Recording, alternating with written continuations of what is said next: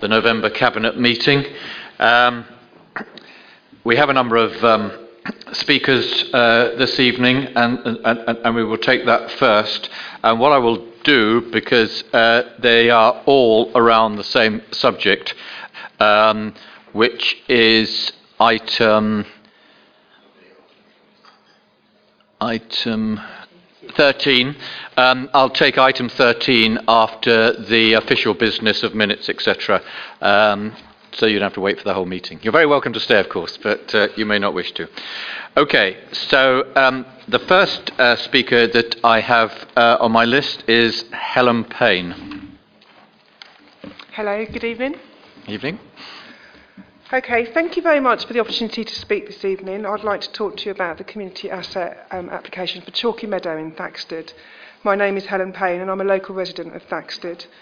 I would like to address, if possible, the individual objections that Essex County Council have raised, and I would also like to present to the Cabinet our petition, local people signing support of this application. Much of our commitment to Chalky Meadows is based on the now much researched understanding that a connection to nature and wild spaces can hugely benefit individuals and the community. I could list a lot of papers and research, but instead I am urging the Cabinet to look through a green paper from the Wildlife Trusts and RSPBB, a Nature and Wellbeing Act, of which I have supplied you with a copy, and I have a spare one here. It credibly and succinctly puts forward the idea that we need to protect and look after nature to protect and look after ourselves. It argues, and I quote, "To improve our economy, our communities, our health and our well-being, we need greater commitment to nature's recovery and fundamental changes in how we value, use and interact with our natural world." End quote. Regarding the objections raised by Essex County Council, their first point, I do not see it as relevant to the application as to how the land was acquired. Council has stated that it acquired it from Dunmow Rural Council 25 years ago. Their second point, the objection states that because there has been no services on the land and that it has not impacted on the social well-being of our community. It is the very fact that there has not been any services on this land and that it has been left to its own devices that we believe it has had a positive impact on our community and our social well-being. Point 3. Chalky Meadow was originally earmarked for a school and it has been for over 25 years. Nothing has ever happened. The current school in Thaxted continues to be invested in, and as far as we can tell, there are no actual plans for the school to be built on this site. Point 4. The objection raised is that we don't have permission or access on the site. We do have permission to this site, and I have a photo of an Essex County Council sign at the entrance of that site showing us. This space has been used extensively over the years by walkers, runners and other countryside users, and up until very recently, before the newest housing development, it provided a pathway through to the town. Point 5. Essex claims this meadow does not do anything to further the social well-being or social interest of the local community. This, for us, is at the nub of the argument. I refer back to my earlier comments regarding the connection between nature and well-being. However, we feel that our photo shoots, our petition, our letters of support actively demonstrate community engagement and commitment. So yes, we do care enormously about the wildlife on the site, but we also care about the quality of our environment and the impact that this has on us. Point 6. Okay, 20 seconds left. Point 6, we hope the Cabinet are able to see with our supporting evidence, and that's my biggest fear, that our evidence isn't looked at, that we do meet the criteria of being an asset of community value. And just to let people know regarding points 7 and 8, the Parish Council did not commission or carry out the biological survey. That was completed by us, local residents, and nor do we see this as the main purpose of land.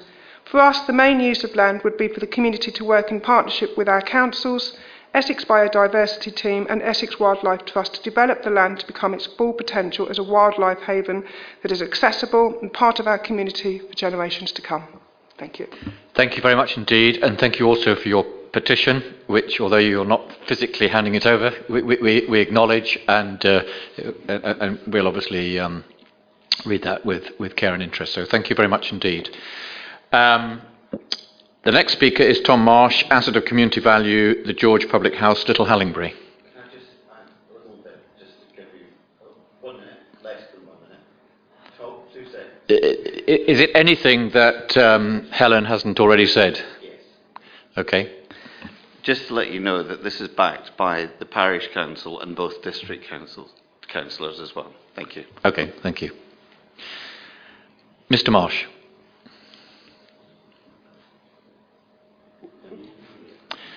We move on to Dina Ludford, Asset of Community Value at Chalky Meadows.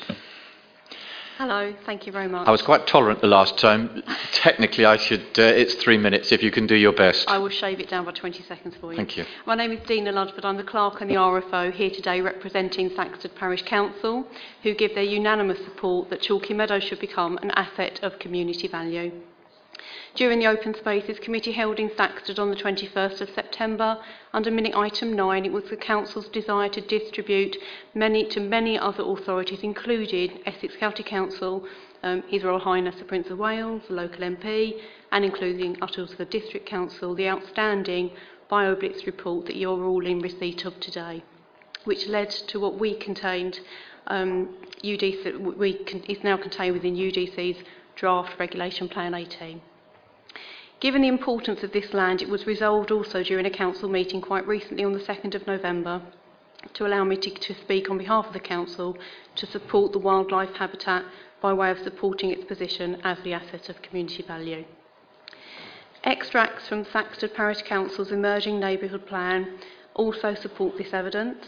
In point 5.5, wildlife habitats, Thaxted's unspoilt and varied landscape is rich in wildlife. The following specific sites were identified in the questionnaire responses as being important as wildlife habitats and deserved of protection. The questionnaire also revealed that 95% of the respondents thought that it was important to manage and protect the local wildlife sites.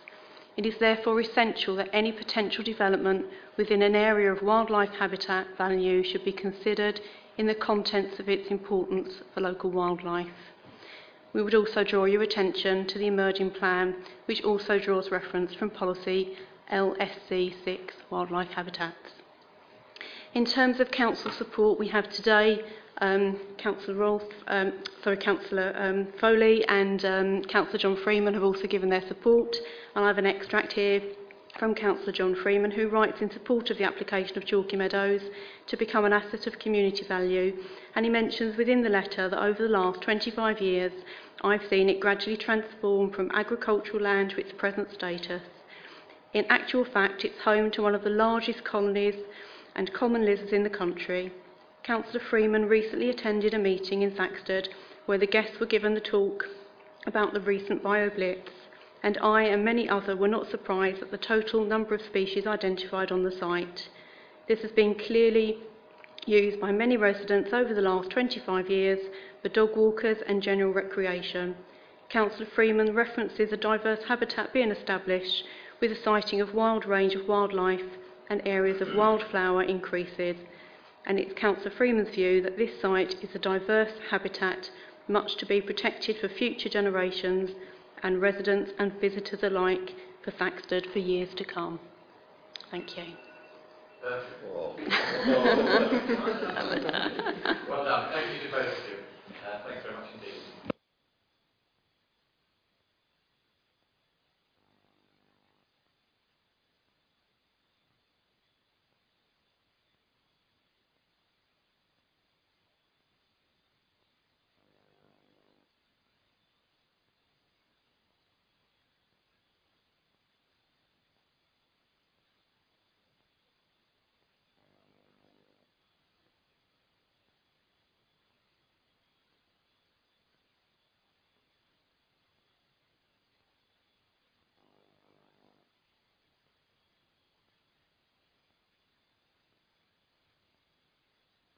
Do you just want to be known as a Strutton Parker representative, or would you like to be known by your name? Okay, thanks very much indeed. Sorry, and the same will apply to yourself. Can you, all three of you, let Rebecca have copies of your words? Okay, great, thanks.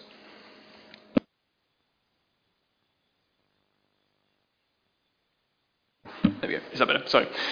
Thank you for the opportunity to speak tonight. I'm here on behalf of the freehold owner of Quendon Hall and Quendon Wood, who is Pegasine Management Company Limited. I'm just here to reaffirm the client's objection to the nomination of assets of community value.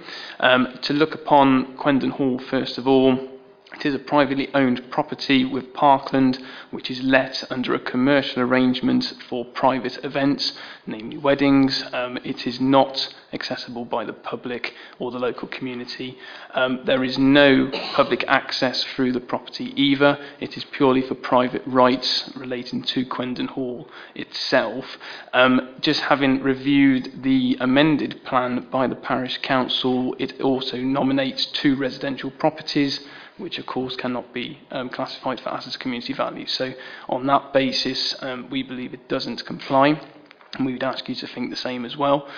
In relation to Quendon Woods, again, this is a privately owned woodland which is managed with strict criteria in relation to its characteristics, but it is not used by the local community and never has been with regards to social or wellbeing interests. Again, there is no public access through the centre, either via prescriptive or even registered public rights of way.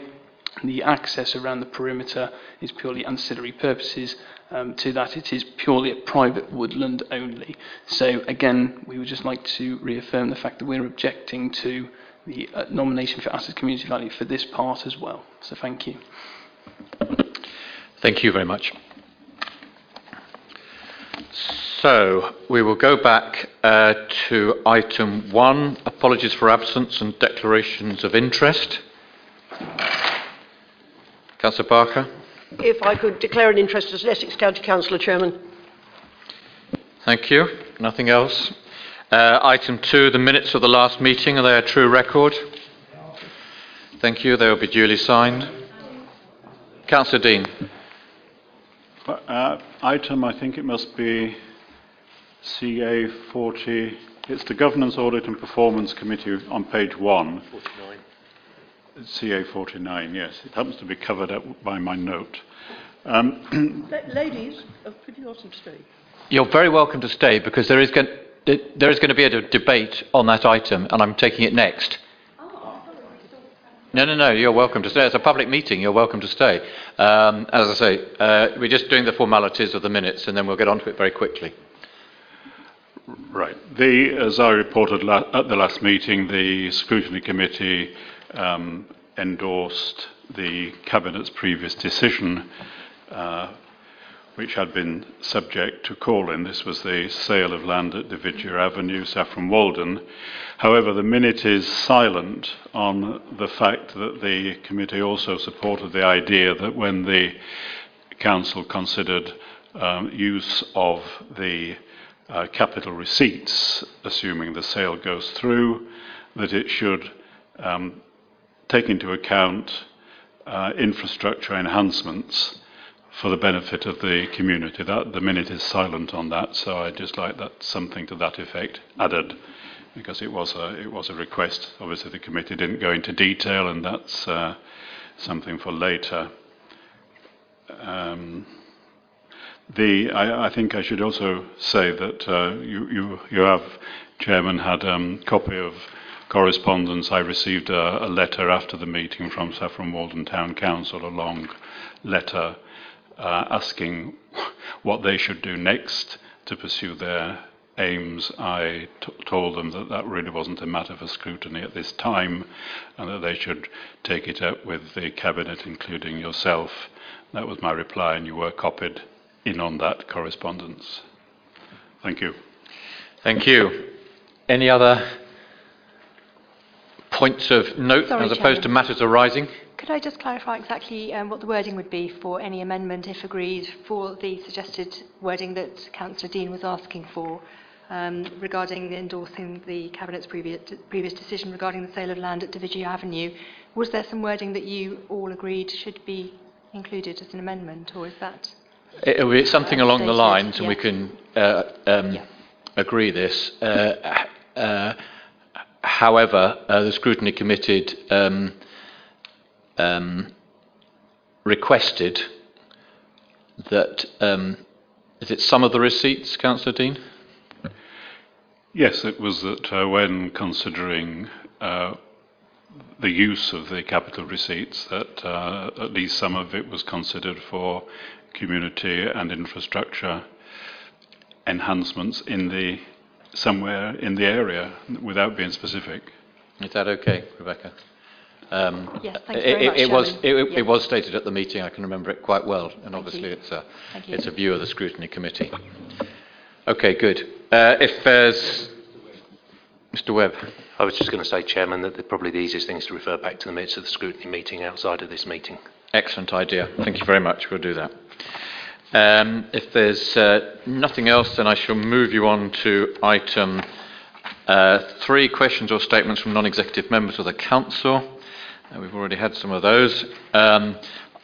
Nothing else. Item 4, matters referred to the Executive. There aren't any. Reports from Overview and Scrutiny Committee. Yes, thank you, Chairman. I will, if I may, leave any points regarding the budget until you come to that item, because the budget did feature on the agenda of the last meeting, but I've got 1 or 2 other things that I'd like to bring to your attention. The Scrutiny Committee is arranging early next year for a training session from the Centre for Public Scrutiny, and there will now be interviews sometime in February with members of the committee. And I want to take the opportunity to say that, in my view, the purpose of scrutiny is not adequately understood at Uttlesford, and that its resources and the way that it works, I believe, needs to be overhauled if it is to work as well as some other authorities perform. So I think that's something that we'll be looking at in the new year with the CFPS, the Centre for Public Scrutiny. We looked at our work programme, and one of the things that we will be addressing, I hope, early in 2018 is the question of affordable social housing. There've been a number of initiatives recently, some of which were government initiatives. I don't think it's adequately understood what the housing needs are and what the benefits would be of having more housing in the social capacity as opposed to the so-called affordable capacity, which only delivers something like a 20% reduction on market rent. So that's a subject that we'll be paying attention to fairly soon next year. Now, I also bear with me a second. And on that point, Chairman, the Assistant Director of Resources has already produced for the committee a document on housing abilities and limitations, in other words, what the restraints are on the council for investing in its own housing, in social housing, council housing. That's been sent to the committee already, so there is, if you will, a bit of background information already gathered, but we'll be looking into it in more detail in the first quarter of next year, and I think it's very relevant to the local plan process, which will be mentioned later in the meeting. I've got one other thing that I want to bring to your attention. It came up at the previous meeting, and I mentioned it here last time, and that's to make reference to the Council's grant of £500,000 for a running track at Carver Barracks. Because since that decision was made, we've discovered that the Council does not have a credible sports strategy, and that it may take most of 2018 to create such a strategy that could adequately support the emerging local plan and the Council's negotiations with Garden Village developers and others. A week ago, I was invited to meet 3 local people who were involved with the district council's sporting community. They included members of Saffron Walden Organisation for Sport and the Saffron Walden Striders.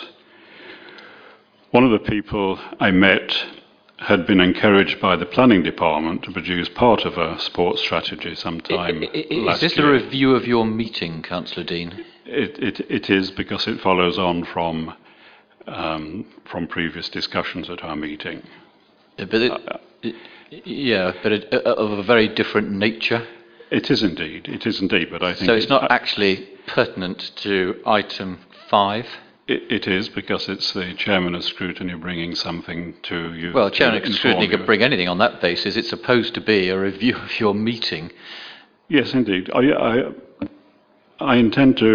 wish to carry on, Mr. Chairman. I know that this is extending it slightly from the discussion that we had at our last meeting, but I think it's very important. One of the people I met had been encouraged by the planning department to produce part of a sports strategy. This document addresses an active lifestyle programme that is said to align with the government's national programme to get. The programme is called Get Active to Get Healthy. Yet the council's administration subsequently dismissed the document as neither needed nor appropriate.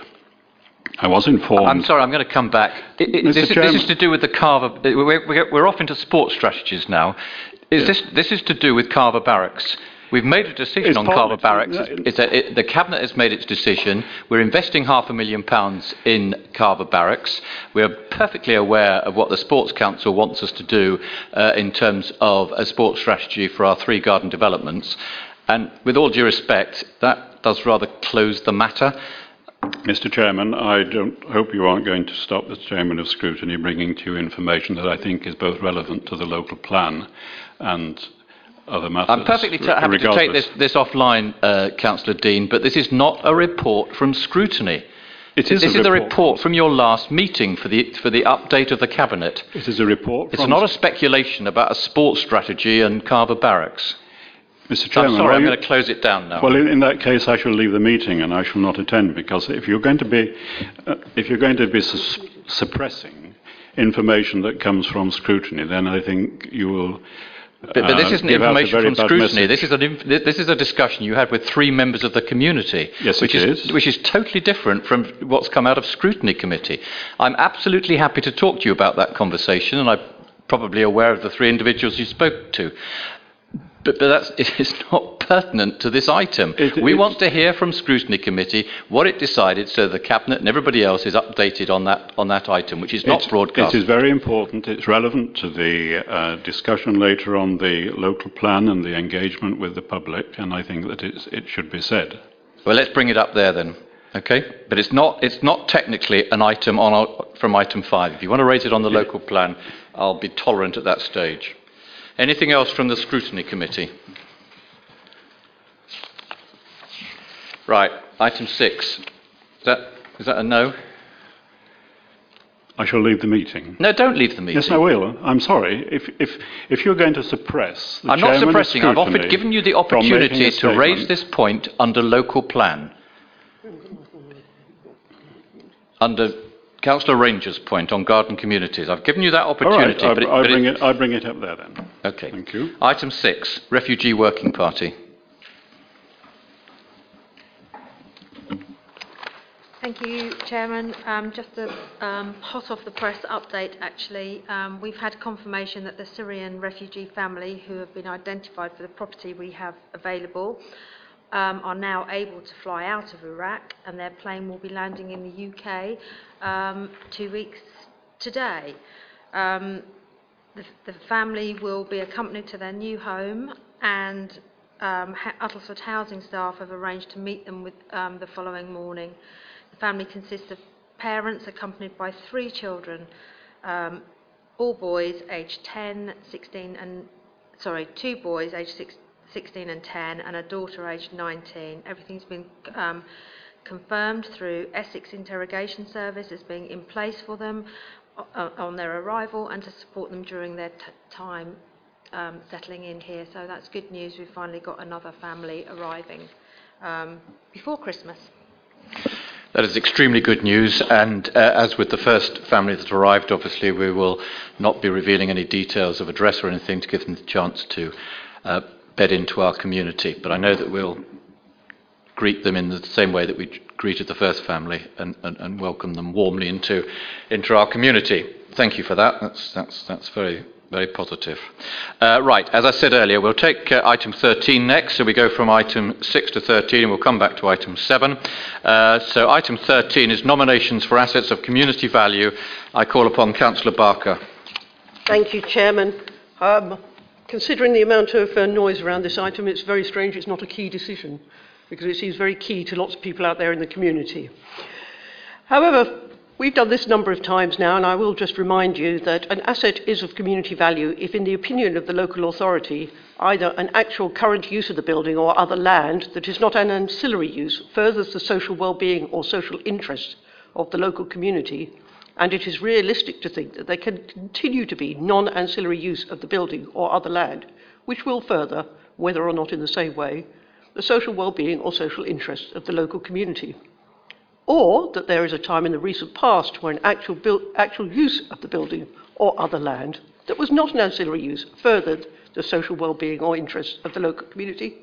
And it is realistic to think that there is a time in the next 5 years when there could be non-ancillary use of a building or other land that would further, whether or not in the same way as before, the social well-being or social interests of the local community. So that's the rules we have to stick to. And it's not easy, and it's not always cut and dry. So I think that's what's most important. But we do have people in the room today. So first of all, I would like to tell you what I will be recommending to my colleagues about your particular applications. Regarding the parklands and the properties of the woods, there is a recommendation that we do not list those properties, and I will be recommending to Cabinet colleagues who I think are on the whole agreed with me that we will not be listing those assets of community, whatever. Regarding Chalky Meadow, or so-called Chalky Meadow, we have had before now other items of this nature that have come to this committee, and we have previously set up a subcommittee to look into those items in more detail. And there are 2 items on the agenda, Chalky Meadow and the Hot Poles pub at Great Hallingbury, that I will be asking the subcommittee to assist myself, Councillor Rolfe and Councillor Ranger, to look at in more detail, to look at your petition, to look at the pictures. I do know the Hot Poles pub in Great Hallingbury. I don't know Chalky Meadow. I want to go and look at it in daytime. I want to understand the layout, the houses around it, and everything else. So I will be recommending to my colleague that those 2 are deferred and sent to a subcommittee. That subcommittee will have to meet before the 20th of December. That is the deadline for determining these applications. That's all we can say at this point in time. It is a complicated one. The community evidently feels very passionate about it. I know people who live in Thaxted, I know they're passionate about their community. So, good for you for coming here and talking. Good for getting the petition together. We will look at it in great detail and see where we can go on that. Okay. Now, colleagues, this paper has had a lot of people making comments on it. So if I could take you briefly through what I'm now recommending this evening. There are some very straightforward nominations that we are intending to list. Some of these are re-nominations. And if you look at your pack, this is A, Broxton Village Hall, Great Canfield Cricket Club, Great Canfield Village Hall. Then we leave out D, Newton Green, Great Dunmow, the Rowena Davies Centre, Great Dunmow Maltings, Dunmow Community Hub, Dunmow Library, the King's Head in Hadstock, the Village Recreation Ground in Hadstock, they're busy in Hadstock, the Village Green in Hadstock, the Village Hall in Hadstock, and in Hempstead, the Bluebell Inn and the Village Green, the Bull Public House in Langley, the George Public House in Little Hallingbury Village Hall, Rickling Green Primary School, Rickling Rambers Cricket Pavilion, the Cricketers Arms Rickling Green, Rickling Village Green, and Quendon and Rickling Village Hall, and the Village Fountain in Quendon. So those members I am recommending that we list as assets of community value. Could I take those en bloc? First of all, do we have a seconder for that? Got John. Councillor Howell. John's got a query. Councillor Lodge. Thank you. I should declare an interest in that I'm chairman of one of the one of the sites, which is Z, the Rickling Ramblers Cricket Club. I make some points which are slightly pedantic, but maybe we should get them right, in that Y is actually Rickling Primary School, it's not Rickling Green Primary School. You didn't mention X, so I presume that's been withdrawn. We're coming back to X. Okay, which is, if you come back to that, then it's actually All Saints Church Rickling and not Rickling Green. And we're sure they're not one of each. And then Z, as I said, I'm chairman of the charity which runs that building. That's and okay. It's not the Rickling Ramblers Cricket Pavilion. It is a pavilion which is owned by the Rickling Green Recreational Association. We shall make sure the wording is right on the forms. Thank you. Just pedantic, but we may as well get them right. Moving on to what I would term as the Sorry, did you want to vote on that first point? Yes, could I have a vote on those as being listed? Those in favour? Could I just ask a question? I know you've said that we're removing or taking to look closer at K. Yep. Can I just ask why that's being taken? Because we have had some further comments from the landlord's representatives. Okay. I will coming on to all the ones I've left out. Okay, all right, thank you. So the list that Councillor Barker has gone through. With the amendments. Try once more time. Those in favour? Carried unanimously. Thank you. Okay, and those outstanding ones, Councillor Barker? Those outstanding ones. First of all, we move to land north of Three Ways, which is D. That one we're looking to reject on the basis there's not sufficient evidence to conclude that a primary use of the land furthers the social well-being and social interests of the community. So the recommendation is there to reject, but we can take all these on block as well, Chairman. The post office in High Street, Great Dunmow, we have had a recommendation, we have had communication from the post office that say that at this moment in time it is still operational land of Post Office Limited. We've also had communication from Great Dunmow Town Council at no point in time have they actually expressed an interest in purchasing this property. So the recommendation there is not to list it. The churches, we have had representations from the Diocese of Chelmsford about St Giles's Church, Great Hallingbury, St Mary's Church, Little Hallingbury, St Margaret of Antioch Parish Church, All Saints Rickling without the green, and St Simon and St Jude's Church in Quendon.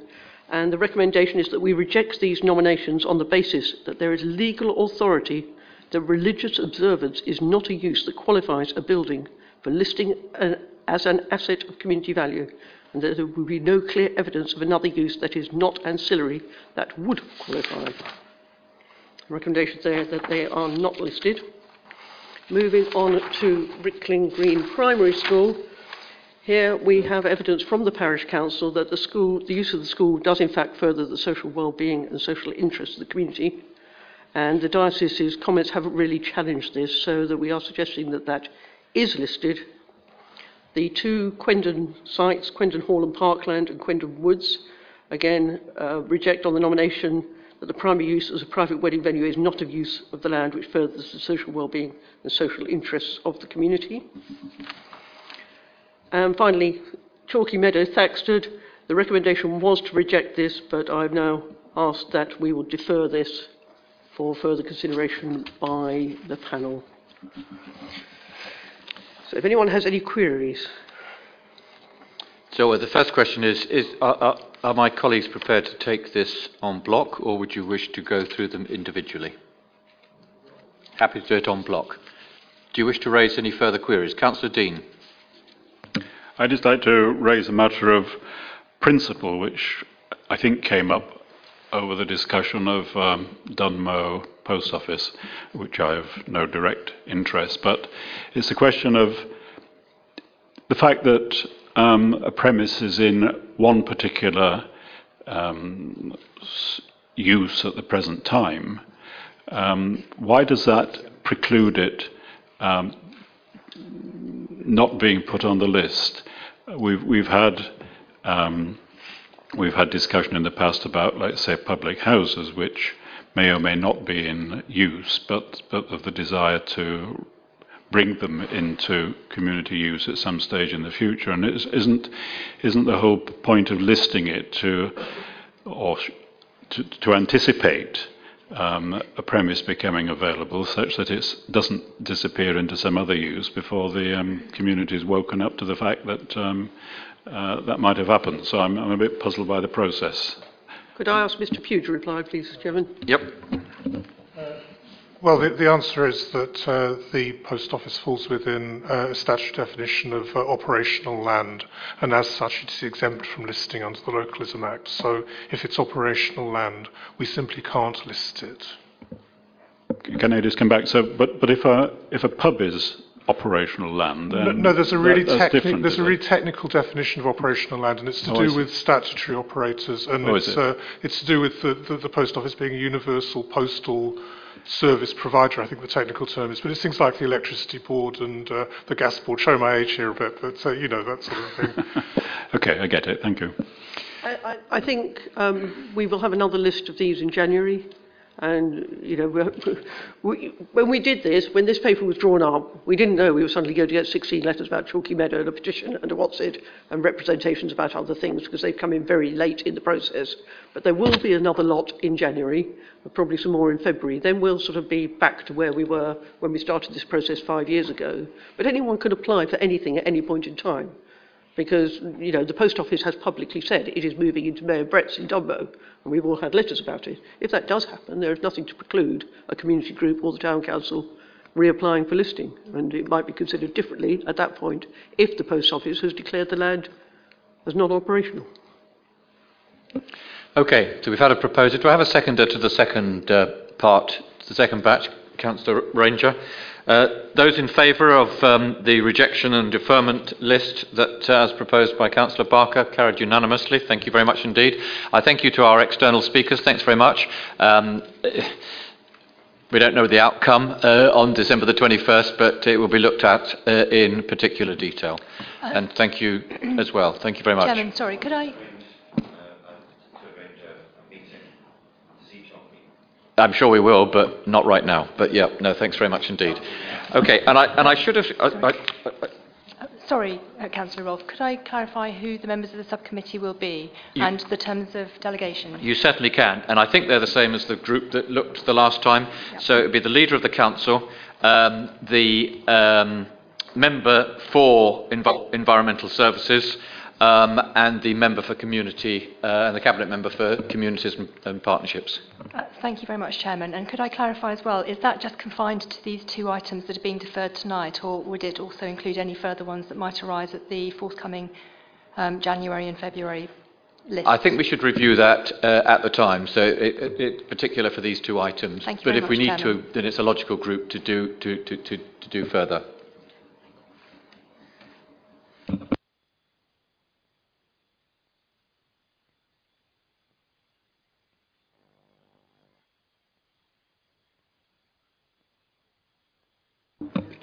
So that group would have delegated power to approve or reject. Thank you, Chairman.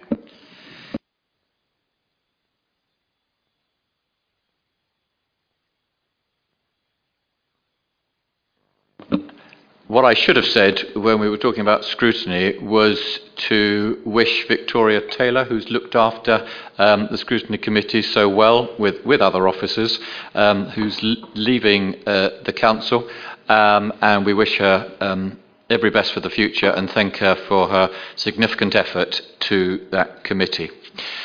We now come on to item 7 and welcome Emma Horner. Now, are you also looking after item 14, Emma, writing off debts? No. So it's just 7, 8, 9, maybe 10? Okay, so we're taking those sequentially now anyway. Good, okay. So item 7, I call upon Councillor Howell. Thank you, Leader, Councillors. Can I start off by wishing everyone happy St Andrew's Day? We're halfway through the year, and we're probably in for quite a long evening, because I've got 4 papers in a row, and we can do it the easy way or we can do it the more difficult way. But if you don't mind, I'll do what I normally do, which is run through the contents and then invite any questions. And the difficult ones I will refer to Mrs. Horner. So thank you very much for attending. Can I first of all thank the finance team, Mr. Webb, Mrs. Knight and colleagues, and Mrs. Horner for all their hard work in preparing the management accounts for us. They follow the standard format that you see at each of our meetings quarterly. We undertake a significant level of disclosure here at Uttlesford in keeping with the transparency and openness that you'd expect. I'll deal in turn with each of the major 4 items, which are the general fund, which is forecasting at the half-year point a underspend of very close to £1.5 million. The housing revenue account is forecasting an underspend of £2.95 million. The capital programme is forecasting an underspend of £3.4 million. However, there's considerable amount of slippage within this, and the actual underspend is actually about £843,000. And there's a significantly expanded Treasury management report. This reflects the fact that we now have significantly enhanced Treasury management activity as a consequence of our external borrowings, both short-term and long-term, relating to our purchase of a 50% share in the Chesterford Research Park by our wholly owned subsidiary Aspire Limited. The recommendation is that the Council note and approve the outturn forecast position. So dealing one by one with those 4 headline issues, the General Fund, as I said, is anticipating and forecasting an underspend of £1.5 million. And this is due in a very substantial way to the increased investment income from the loan to Aspire, CRP. We've identified that clearly an investment strategy brings with it risks, and we need to be aware of those, anticipate them, prepare for them. But nevertheless, the immediate benefits of the investment, I think, are already beginning to flow through, so that's reassuring and encouraging. Under paragraph 10 on page 16, there's a summary of the budget by portfolio. And I draw your attention in particular, the current budget within corporate items shows an increase of £3.3 million compared to the original budget. Now, that's quite a significant variance. And this primarily relates to projects carried forward from the 16-17 capital programme as approved by the Cabinet in July earlier this year. So it's actually not new information, it's just feeding through for the first time. The table set out on 13, on page 17, gives a more detailed rundown of the variances and the reasons for the movement since the first quarter, since quarter 1. And then moving on in turn, there's a useful update on the efficiencies. You'll recall that we set ourselves an efficiency target of 200,000 relating to our 4-year funding deal. And there's an update under paragraph 15 or item 15, which sets out the efficiencies received to date, which is a welcome achievement. I'm grateful to officers for the focus they apply to this. It's very important for us as an organisation that we do look for efficiencies across how we do things, and I think progress in this area is pleasing. Dealing then in turn with variances which are outside the Council's control, and I do this every time we do the update. I say things are going okay, steady as she goes, pleased with progress. And there's always plenty of black clouds out there. They need to be borne in mind. So there are a number of areas where we can anticipate the possibility of things perhaps not planning out as exactly as we would like. So the outturn forecast is the most informed prediction that we have at this point in time. And there's clearly an element of risk to the outturn predictions in the year in a number of areas. Business rates retention, planning policy, which I quite like that euphemism, housing benefits subsidy income claims are all areas, and in addition our council tax sharing agreement. You'll recall that we form part of an Essex-wide agreement to improve collection performance. We deal in turn on 18 through to 20 with reserves. The predicted balance as at 31st of March 2018 of usable reserves is £6.35 million. The current budget estimates a drawdown requirement of £4.9 million, and there's a detailed summary of the reserves position in Appendix B. I do need to draw attention to the Strategic Initiatives Reserve. This shows a predicted balance at 31st of March 2018 of £1.9 million, where we need to draw to your attention that we've already agreed commitments of £800,000. These comprise £500,000 for superfast broadband and £300,000 for the Harlow College. So the actual position under the Strategic Initiative Reserve, the balance is available at actually in reality 1.1 million. The housing revenue account is set out under 21 to 23. That shows a surplus of £2.949 million. The summary of the budget is set out in the table on 21, and there's also a detailed summary in Appendix C. The reduction in the capital funding requirement directly relates to slippages, and those are shown in Appendix D. I won't deal in any detail with any of the other items, but I will draw your attention to the expanded management treasury report set out on 27 to 30. This identifies the structure of the funding of Aspire CRP, the loans that we've agreed with Phoenix Life, and our current indebtedness. And then finally, Appendix C has a summary of investment and borrowing activity from the period from the 1st of March through to the 30th of September 2017. So I think that that's probably as much detail as most people can digest, and I will refer to colleagues if there are detailed questions. Thank you, Councillor Howell. Just to remind you, the recommendation is that Cabinet is recommended to note and approve the outturn forecast position. We've had a proposer. Do we have a seconder? Councillor Redfern, thank you. Comments? Councillor Redfern.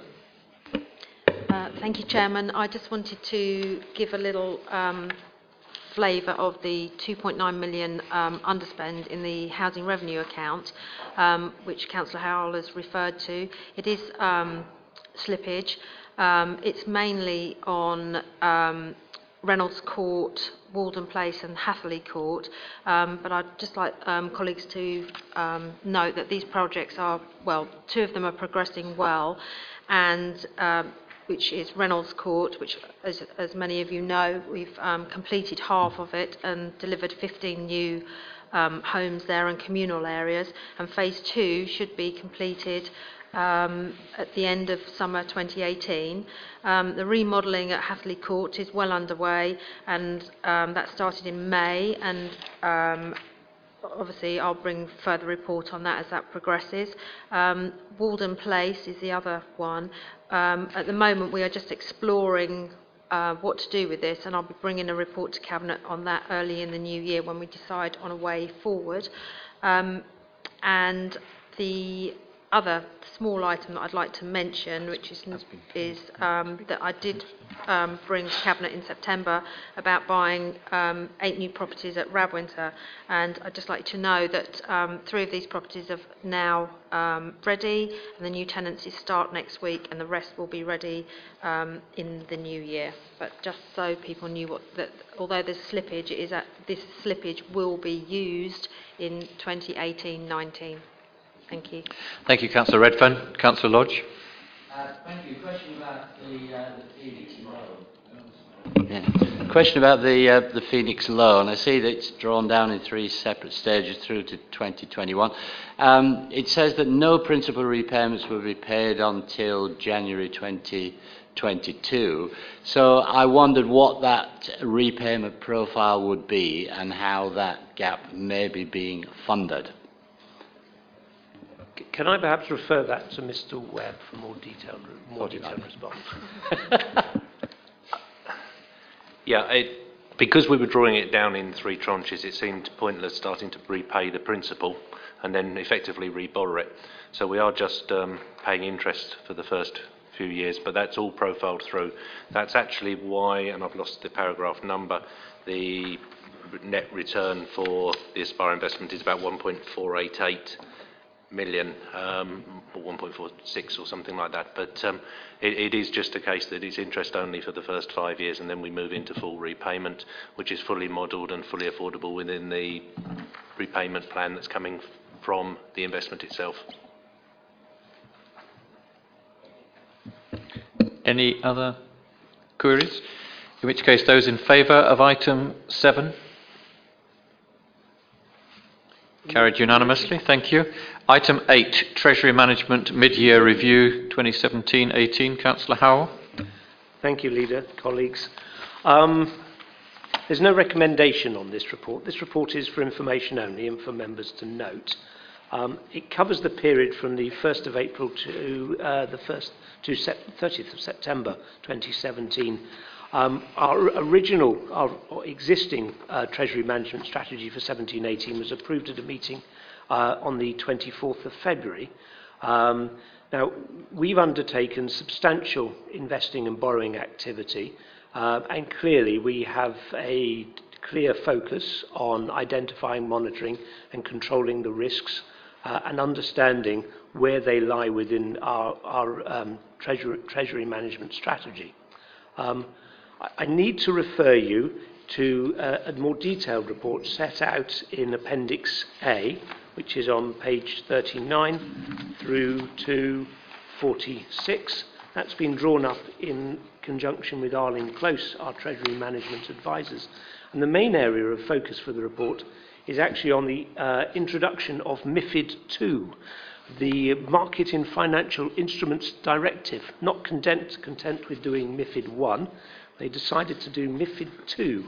And the consequence of this is that local authorities will lose their professional status and are recategorised as retail clients unless they opt up.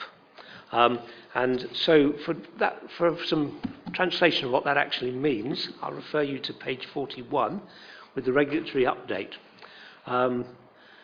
Local authorities are currently treated by regulated financial services firms as professional clients who can opt down if they choose to be treated as retail clients instead. But from the 3rd of January 2018, as a result of the second Market in Financial Instruments Directive, local authorities will be treated as retail clients who can opt up to be professional clients, provided they meet certain criteria. The criteria are set out in order to opt up to professional status rather than opting down to retail status. The authority must have an investment balance of at least £10 million, and the person authorised to make investment decisions on behalf of the authority must have at least 1 year's relevant professional experience. We qualify to opt up, and the intention is that we should, having met those conditions, opt up to professional status.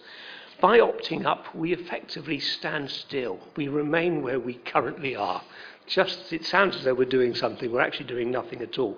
But it is very important that we remain and continue to be categorised as a professional investor rather than a retail investor. Because as a retail investor, you'd be no different from you or me going into your bank and the hoops you have to jump through. And we will want to be a professional investor. So other than that, I think actually 13 set out much better than I did the implications of not opting up. So that it would simply mean that we have limited access to financial markets for both investing and borrowing, and to the current level of professional treasury management advice and support that we obtain. So that, I think, is probably the meat of the report. But I always have to point out the one deliberate mistake that officers put in this to make sure that I read this paper. So on page 38, under 16, the table below gives full details of the borrowings, not the investments, placed for the period from April to September 2017. So I did notice it this time. Thank you. Thank you very much. There's no recommendation, so we don't need a seconder. Any comments? There are no comments, so we move on to item 9, Finance Update and Budget Consultation Outcomes 18-19. Mr. Chairman, may I come in here with feedback from scrutiny rather than, I'm sure that Councillor Howell may well mention the wonderful time we had at scrutiny, but I think if I could give my report first, we'll see whether we're in agreement. Okay. Thank you. This was the main area that the committee looked at. It was particularly intrigued and pleased at the increased and high public participation, certainly compared with other councils in the vicinity. Now, this had been brought about by the fact that this year the consultation was sent out with Uttlesford Life and included a prepaid envelope. There were other methods of making comments as well online, but it's thought that that was the main reason why the numbers had increased, although in the opposite direction, the response to the business rate had gone down, and nobody could explain why that might have happened. However, it was Councillor Light who questioned Councillor Howell on how the residents' priorities would be fed into the budget process, and this is the more challenging, in my view anyway, and the committee's view, this is the more challenging area. It was explained that the consultation results would be listened to, but that there were minimal resources available and budget constraints that would limit the influence that the consultation had on the budget.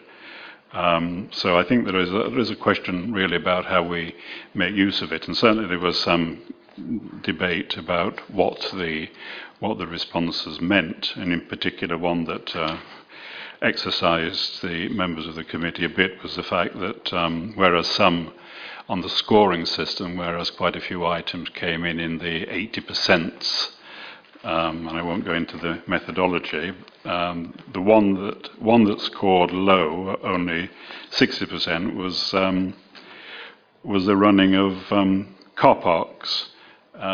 And there was no real understanding as to why that should be. There was one suggestion that was, well, people took car parks for granted and therefore weren't interested in it. But equally well, I think we all know that if something happens at car parks, it's the thing that causes most public upset. So no answer to that.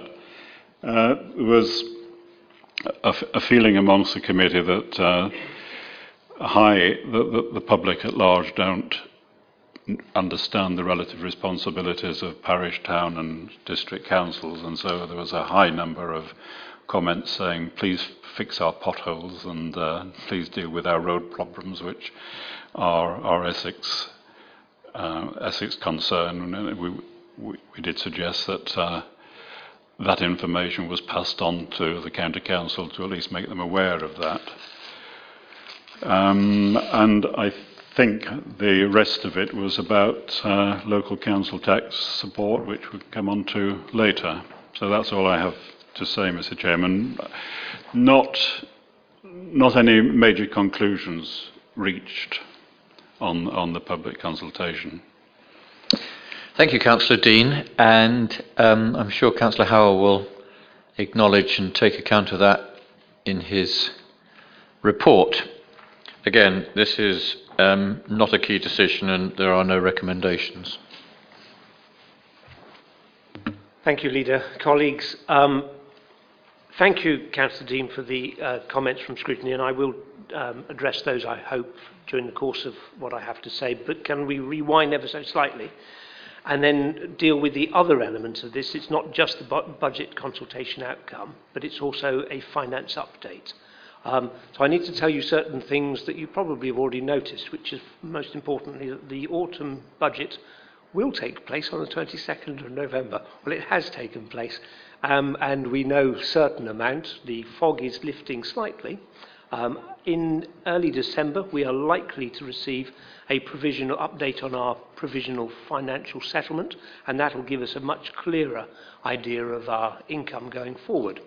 But there remains a significant amount of uncertainty about areas of income for the council, not least because there's a further consultation on new homes bonus, which is being undertaken, and the results are unlikely to be known until 2018-19, and that could have a very significant effect on a very important portion of our income.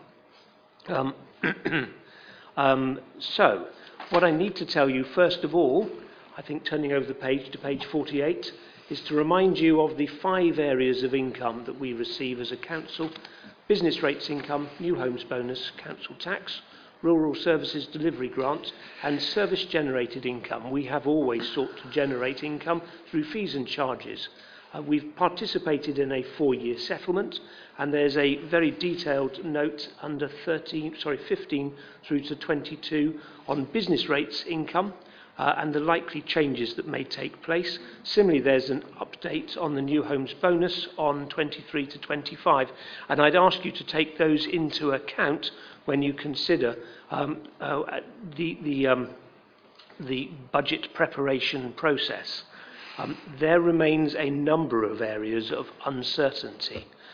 Let us deal in turn then with the budget consultation. And I think we are very good at doing consultations. The level of engagement from the community is exceptional. The numbers engaging in this process of 1,800 people, I think, is fantastic. And Councillor Dean is absolutely right. Compared to the engagement levels that are being achieved by comparable councils, I think we have much to be pleased with. But I do need to remind people that this is not a referendum. The purpose of the consultation is not to run effectively a vote and then decide we will only invest and spend money on those areas which gain the greatest level of support from neighbours and from residents. Our duties as a council is to listen, to hear what people say, but to make our own judgments about aligning our priorities, allocating our resources.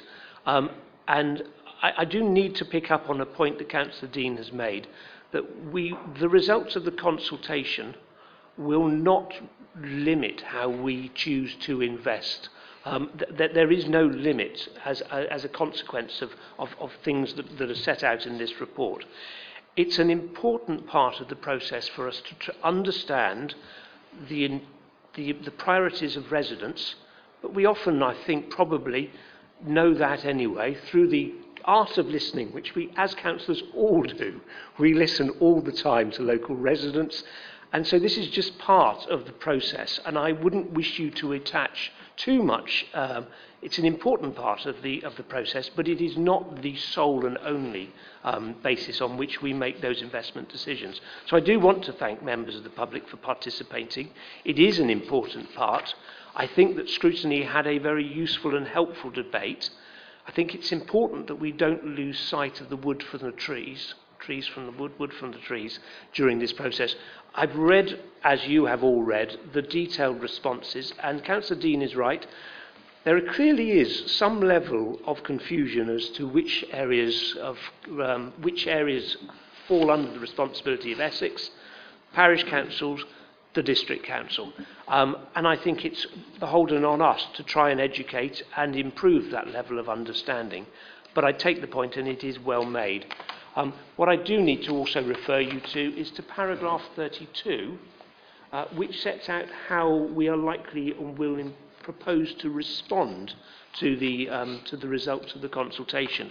So it's clear from the document and summary set out on 31, on page 51, and taking those, the intention and likelihood is that we will seek to increase in the provision of litter pickers and delivery of refuse and recycling bins, allocate funds to support garden community delivery, increase resources for planning enforcement, and increase resourcing for building control, particularly as it relates to growth in businesses cited at the airport. So those are messages which we've taken from the consultation, and I think that will help us in setting our budget priorities for the year ahead. I think it's, as always, a very, very useful exercise. It's of value to all councillors, and I trust that all councillors do read it, because I think of it as one of the most important guides or gauges of people's sentiments and views. Thank you. Thank you, Councillor Howell. Any comments?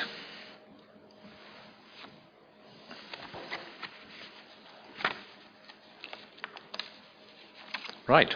It's not a vote, so that will move us on to item 10, which is the 2018-19 Local Council Tax Support Scheme and consultation responses. And this most certainly does have a recommendation. So I call upon Councillor Howell. Oh, Councillor Howell has deferred to me to do my scrutiny bit. Thank you. Okay, thank you. We, again, the committee looked at this for, what is it, the fourth time? I can't remember how many years we've been doing this. And there was a feeling that residents found this consultation hard to understand. There were a number of actual comments saying, I can't make any sense of this, and some people, I think, did part of it and didn't complete it. There was a feeling that it ought to be simplified in future years, and I suggested that maybe it could be simplified and combined with the overall budget questionnaire or survey rather than having two separate ones. So I just leave that with you for the cabinet and officers to consider for next year. The committee was agreeable once again, unanimously agreed that the contribution cap should remain at 12.5%. So that's coming forward as a recommendation to the cabinet. However, there was disagreement over the other matter relating to LCTS. That's the withdrawal of the grant that the district council had been making to compensate parish councils for loss of not rateable value. What's it called, Adrian? The underpinning tax base, the tax base that LCTS causes. I'm sure everybody's aware that that was reduced from 100% to 50% last year during the current year, and the intention is that I believe it's the intention to reduce it to zero. There was a proposal that should not be withdrawn, but that was lost in a vote, and on putting the counter proposal that the grant should be withdrawn as indicated for the past 2 years, that was approved by a majority. The only other thing I'd raise is that there was puzzlement and concern, well, certainly puzzlement, about a significant swing in the public's voting on this matter, in that in previous years the public has supported the concept of withdrawing the grants and effectively asking the town and parish councils to adjust their precepts to compensate for LCTS, in other words, raise their own tax and not rely on a grant from the district. This year, it swung the other way, so that a fair majority were against the district council scrapping the grant. We couldn't come up with an explanation. I did have a discussion with officers afterwards about whether it was influenced by the general public mood about government at the moment, but I'll take that no further tonight. But anyway, there we are. That's the outcome. So the Scrutiny Committee supported the retention of 12.5% as a cap, and the withdrawal of the remaining 50% grant to town and parish councils. Thank you. Thank you, Councillor Dean. Councillor Howell. Leader, colleagues, there's a requirement for us to review the local council tax support scheme that we have in operation here at Uttlesford every year, and to consult on any proposed changes. Even if we were not to make any changes or propose any changes, we'd still be required to make to undertake a consultation. And I also recognise that this is a very complex subject, and inevitably, perhaps, it's more difficult to discern what the views of our residents are from the consultation. But I'd like to thank the very substantial number of people who responded to the consultation exercise. Again, I think it indicates a high level of engagement from our communities, an interest in the activities of this council, and I very much welcome the opportunity to read through all of the responses, the detailed commentary that came with it. This is an update on quite a long and involved process. Cabinet set the proposals for the 2018-19 Local Council Tax Support Scheme at their meeting in July. A consultation, the results in front of you, took place between the 1st and the 25th of September. Scrutiny, as Councillor Dean has said, reviewed this on the 21st of November. I'm bringing forward a recommendation that will now go to full council, I hope, if you support this, on the 7th of December. So this, of all the decisions we take as a council, I think the local council tax support probably has more scrutiny, more interrogation than almost any other decision that we take. And it's important because it has a very significant impact on the financial well-being of a group within our community. So the recommendation in front of you for approval to full council is the proposal for the 2018-19 LCTS scheme, which is that we set the local council tax support scheme in 2018-19 on the same basis as 2017-18, and therefore the contribution rate is frozen for the, I believe, 5th consecutive year, not 4th consecutive year. That we continue to protect vulnerable and disabled residents and carers on a low income, and that the discretionary subsidy grant for town and parish councils is withdrawn.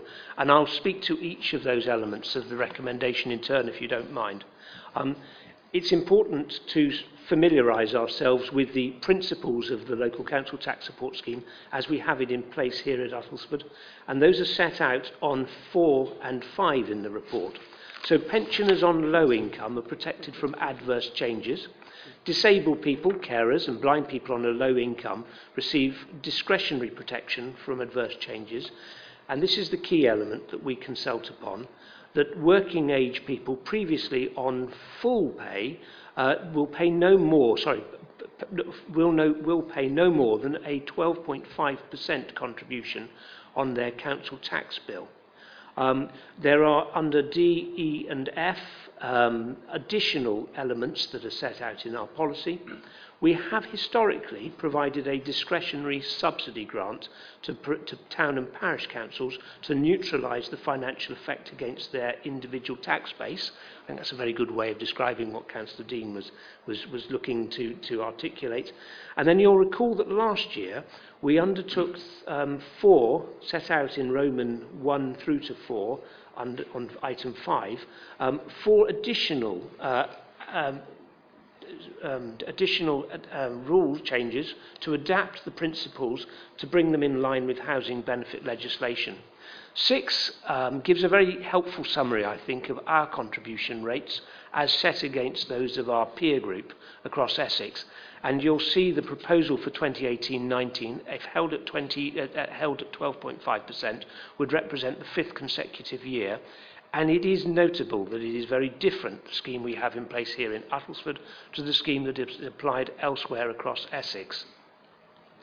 I believe it's something that we as a council collectively, all of us together, can be very proud of. I think it displays the fact that we recognise that the recipients of this are amongst the most vulnerable in our community, and it is something that we as a community should seek to do to the extent that we can afford to. So I'm pleased to put forward the recommendation that we hold it at 12.5%.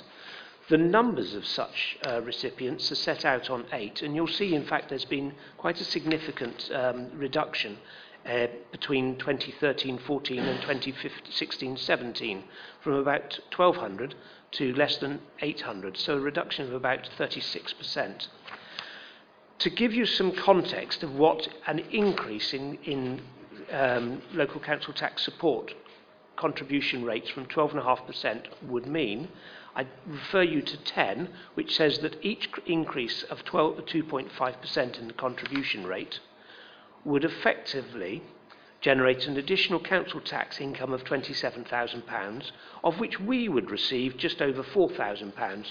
But conversely, such an increase would actually represent an additional 66p per week for the recipient, a total of £34 for the year.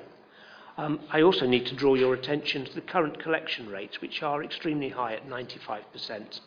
And under 14, there's a very helpful summary, I think, setting out what would be the cost implications for recipients were we to increase contribution rates. That is not the recommendation.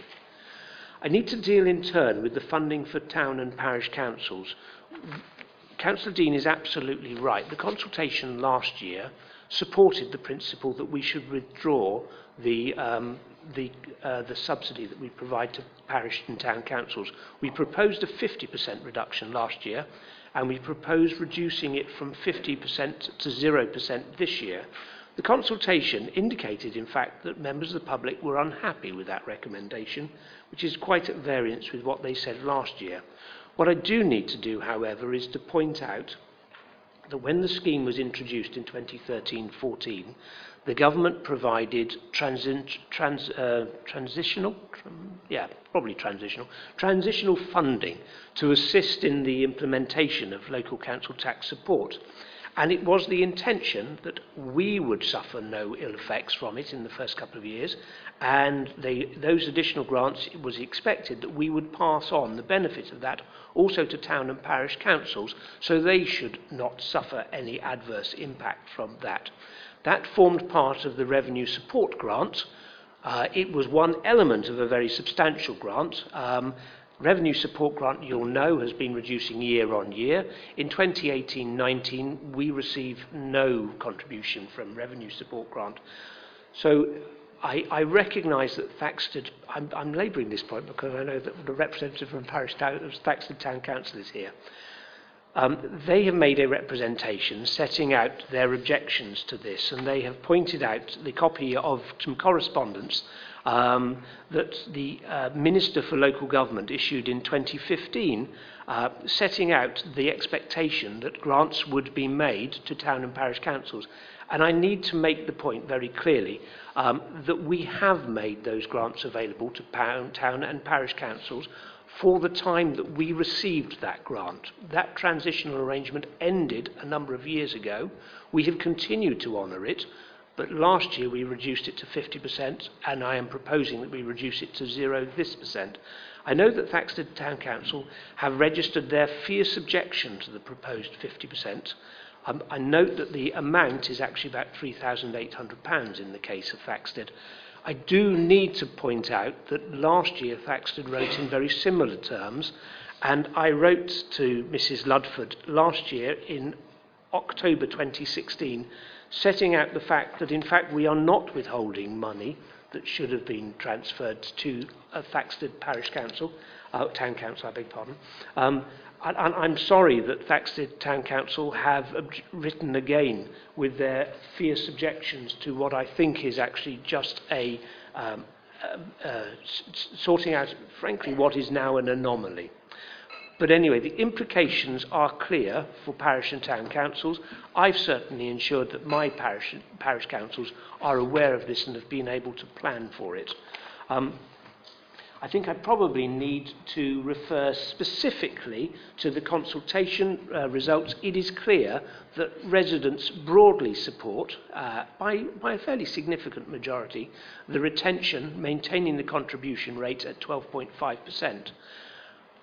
Little short of a third do not support that, and I think we need to bear in mind that while there is support for this, it is not unanimous by any means, and we also need to be very much aware that this scheme operates as a cliff edge, and so there may well be people in the community who quite rightly benefit from a 12.5% contribution rate, who have as neighbours people whose circumstances are very similar and may only vary quite marginally, who are required to make a 100% contribution rate.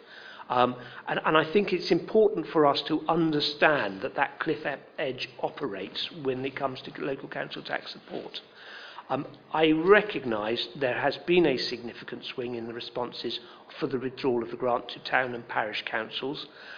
I do not consider the consultation to be a referendum, but I do understand that we have an obligation to listen and weigh up and make our decisions well aware of the views of local residents. And so I'm not dismissing their views, but I am not persuaded that the consultation on its own should change our proposed recommendation to full council. And I think that's probably covered most of it. So thank you. Thank you. Do I have a seconder for the motion? Councillor Barker, thank you very much. Any comments? Chairman, I do have a comment actually. Do we have, I'm looking at the tables about the number of people who are claiming benefit subsidy. The number of pensioners seems to have reduced over the years, which does seem slightly strange. Do we have any rationale behind that? Actually, that's an interesting observation. I can understand why working age would have reduced. I also think I can probably understand why vulnerable and disabled have increased. Yep. I only wonder whether perhaps it's because of the changes in pension rates as a result of RPI and the like. Mr. Webb? There may also be something around the change in the age of retirement. Yeah, I think that's probably the most likely. Yeah. Okay. Councillor Dean?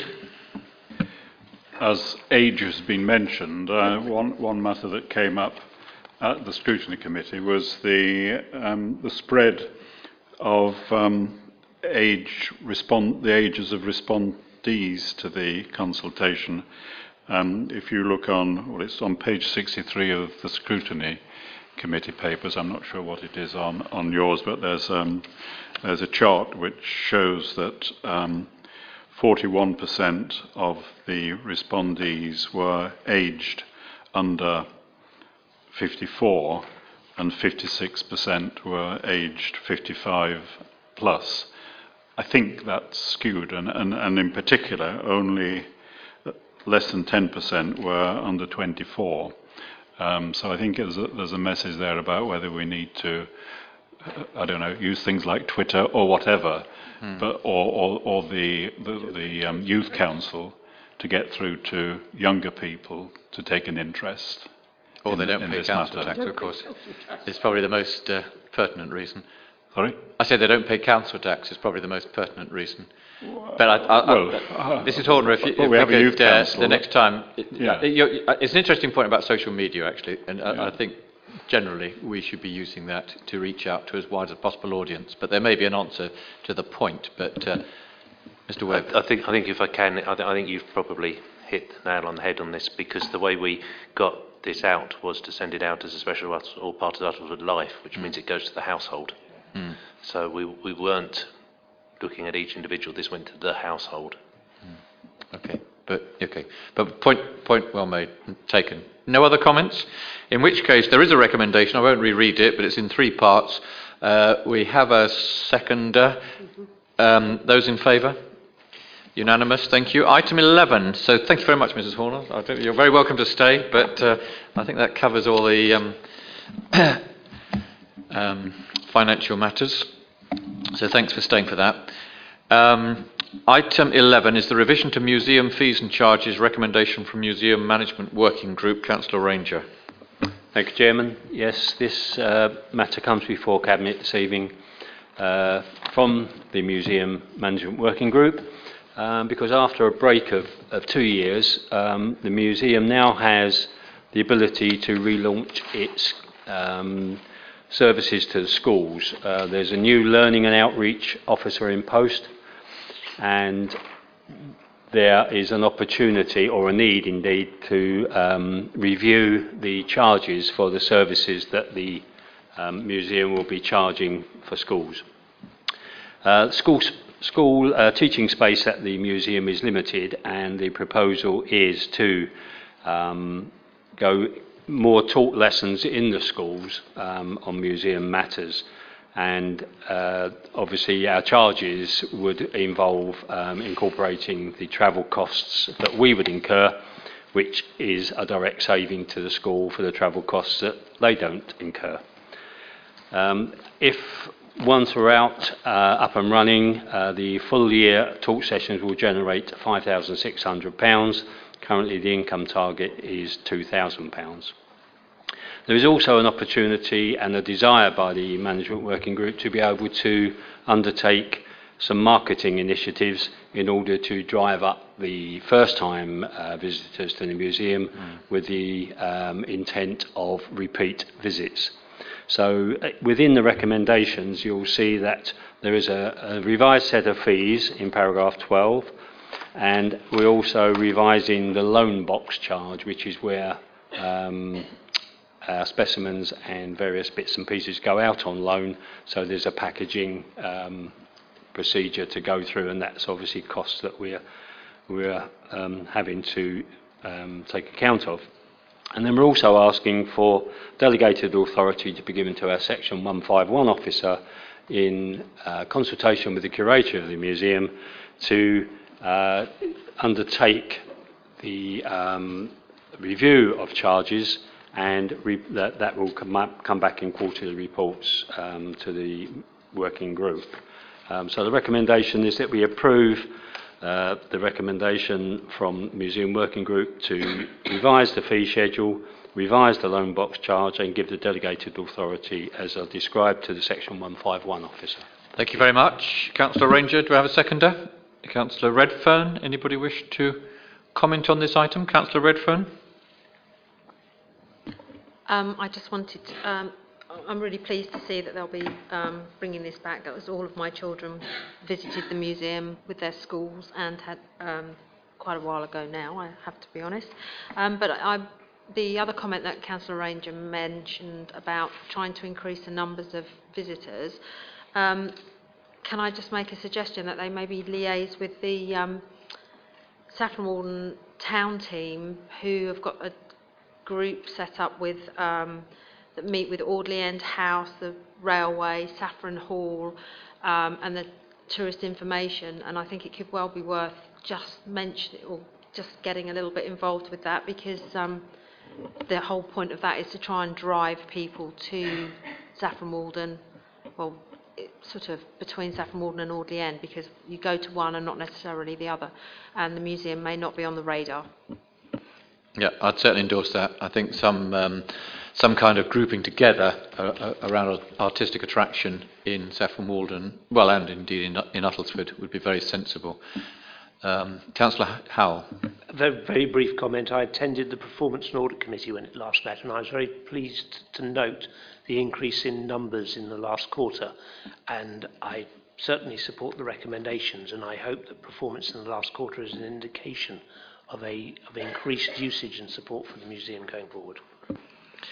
Good. No other comments. We have the recommendation as read out. We have a seconder. Those in favour?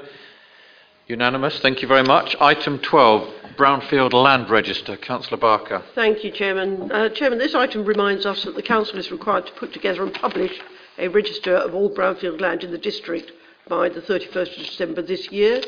The purpose of this register is to provide an up-to-date and consistent information on sites that local authorities consider to be appropriate for residential development, having regard to the criteria set out in the regulations.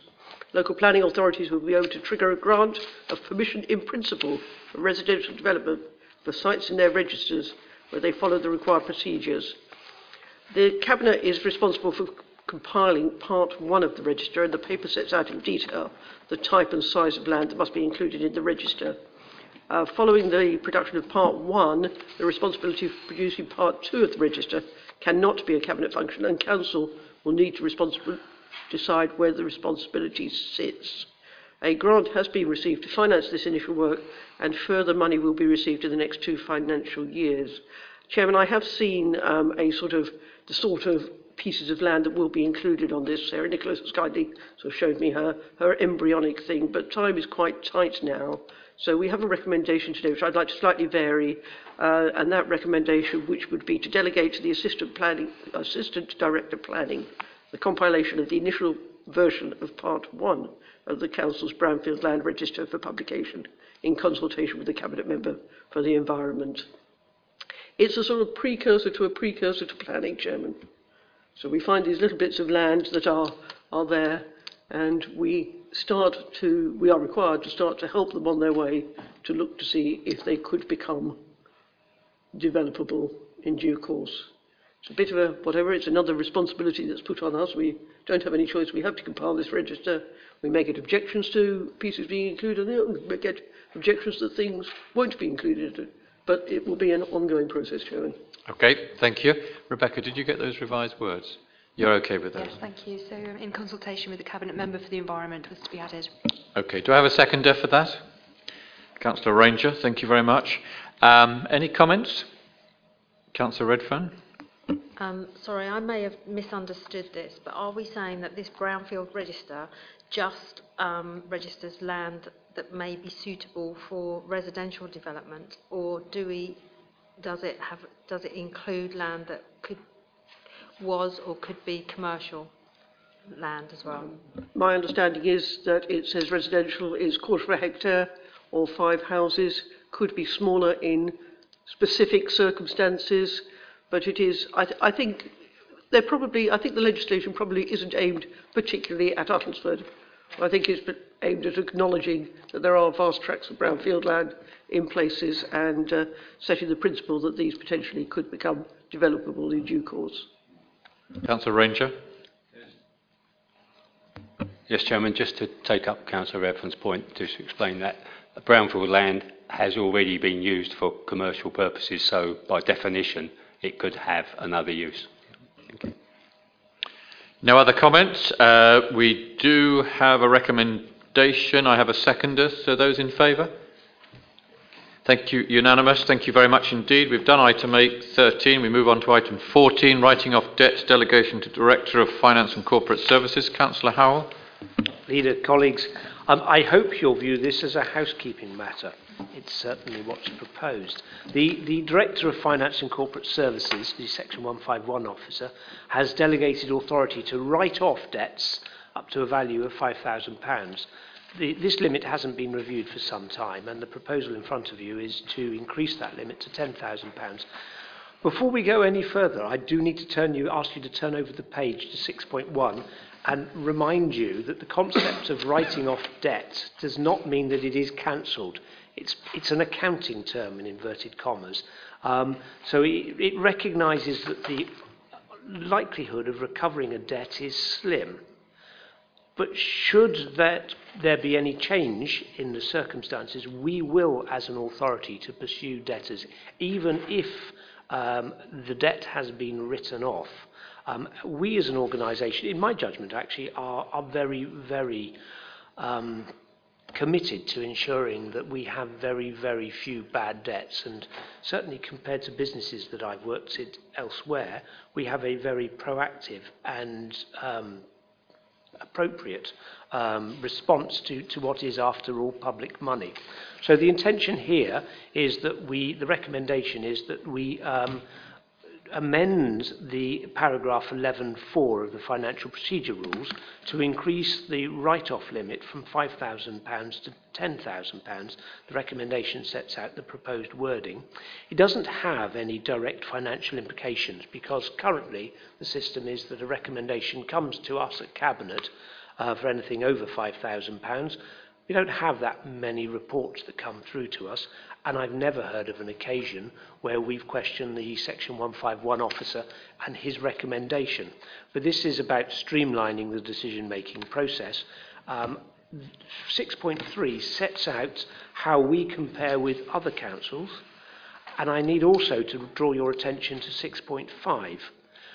Which identifies the fact that if the level of delegated authority is increased, officers propose that an annual report is submitted to Cabinet along with the budget outturn, setting out the extent and nature of debts written off during the previous financial year.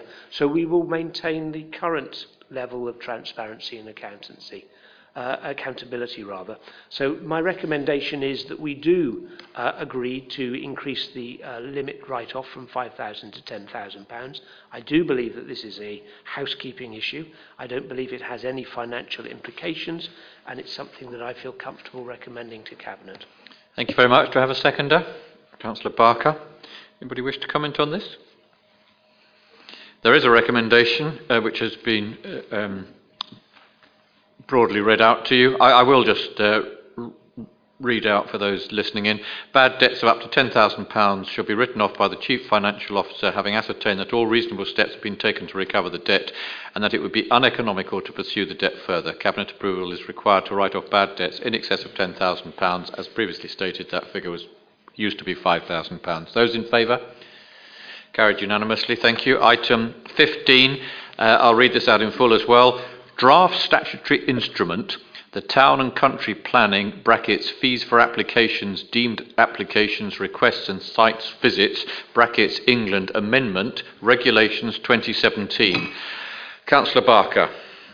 Thank you, Chairman. To put it in short, planning fees.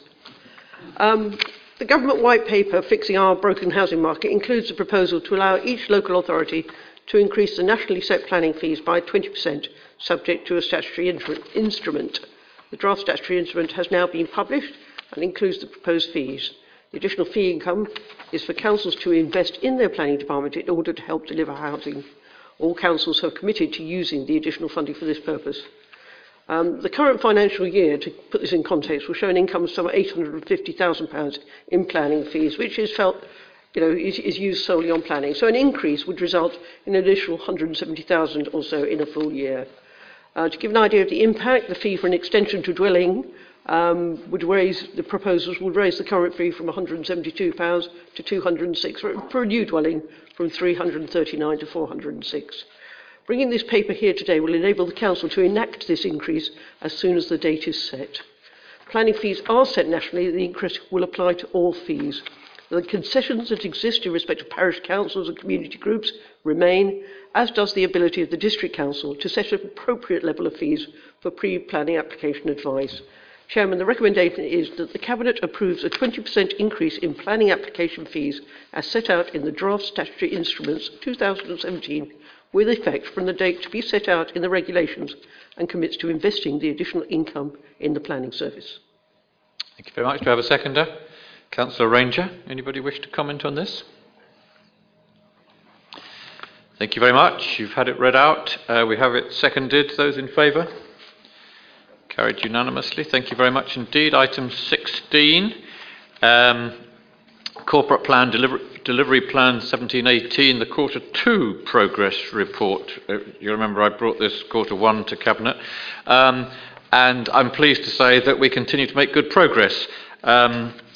If you'd like me to, I can go through all 27 of the detailed objectives, or alternatively, I could just take a summary, which I think is well described in paragraph 10, that for particular highlights the formation or the adoption of the Youth Council, the Health and Wellbeing Strategy, the research work that's going on in the Social Isolation Project, and indeed that was the theme of the LSP Assembly, very well attended and a very good morning, and the new college, which was formally opened by the Minister on Monday. So there is varying degrees of progress on each of the 27 items, which are subdivided, as you know, under the 4 key headings of promoting thriving, safe and healthy communities, protecting and enhancing heritage and character, supporting sustainable business growth and maintaining a financially sound and effective council.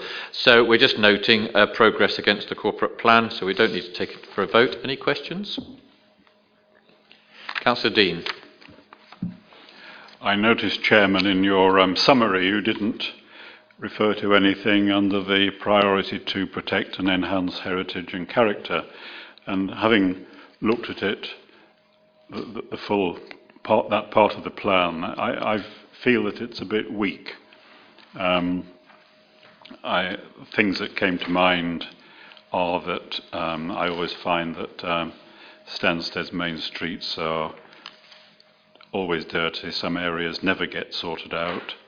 There is redundant street furniture, dirty bus shelters, even the frontages of some residential properties, and I know that's their responsibility, but we could have some kind of publicity that encourages people to think about their front doors, particularly if they only use their back doors.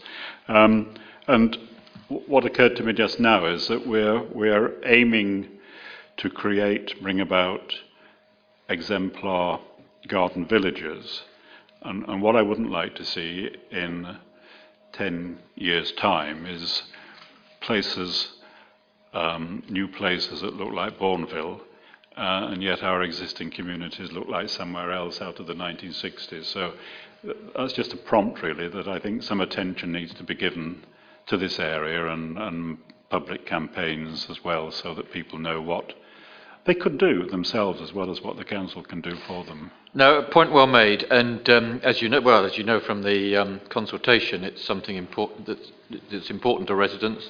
That's where we're doubling the number of, or maybe doubling the number of litter pickers. And obviously the rangers do an awful lot of cleaning as well. But I think, and we've had campaigns to be fair, but it's a never-ending process. So we'll take that one away and do what we can. We don't want to paint too bad a picture. Uttlesford is still, a good-looking place, but nevertheless, it's all about continuous improvement. So I absolutely take the point. So thank you for that. Any other points, Councillor Ranger?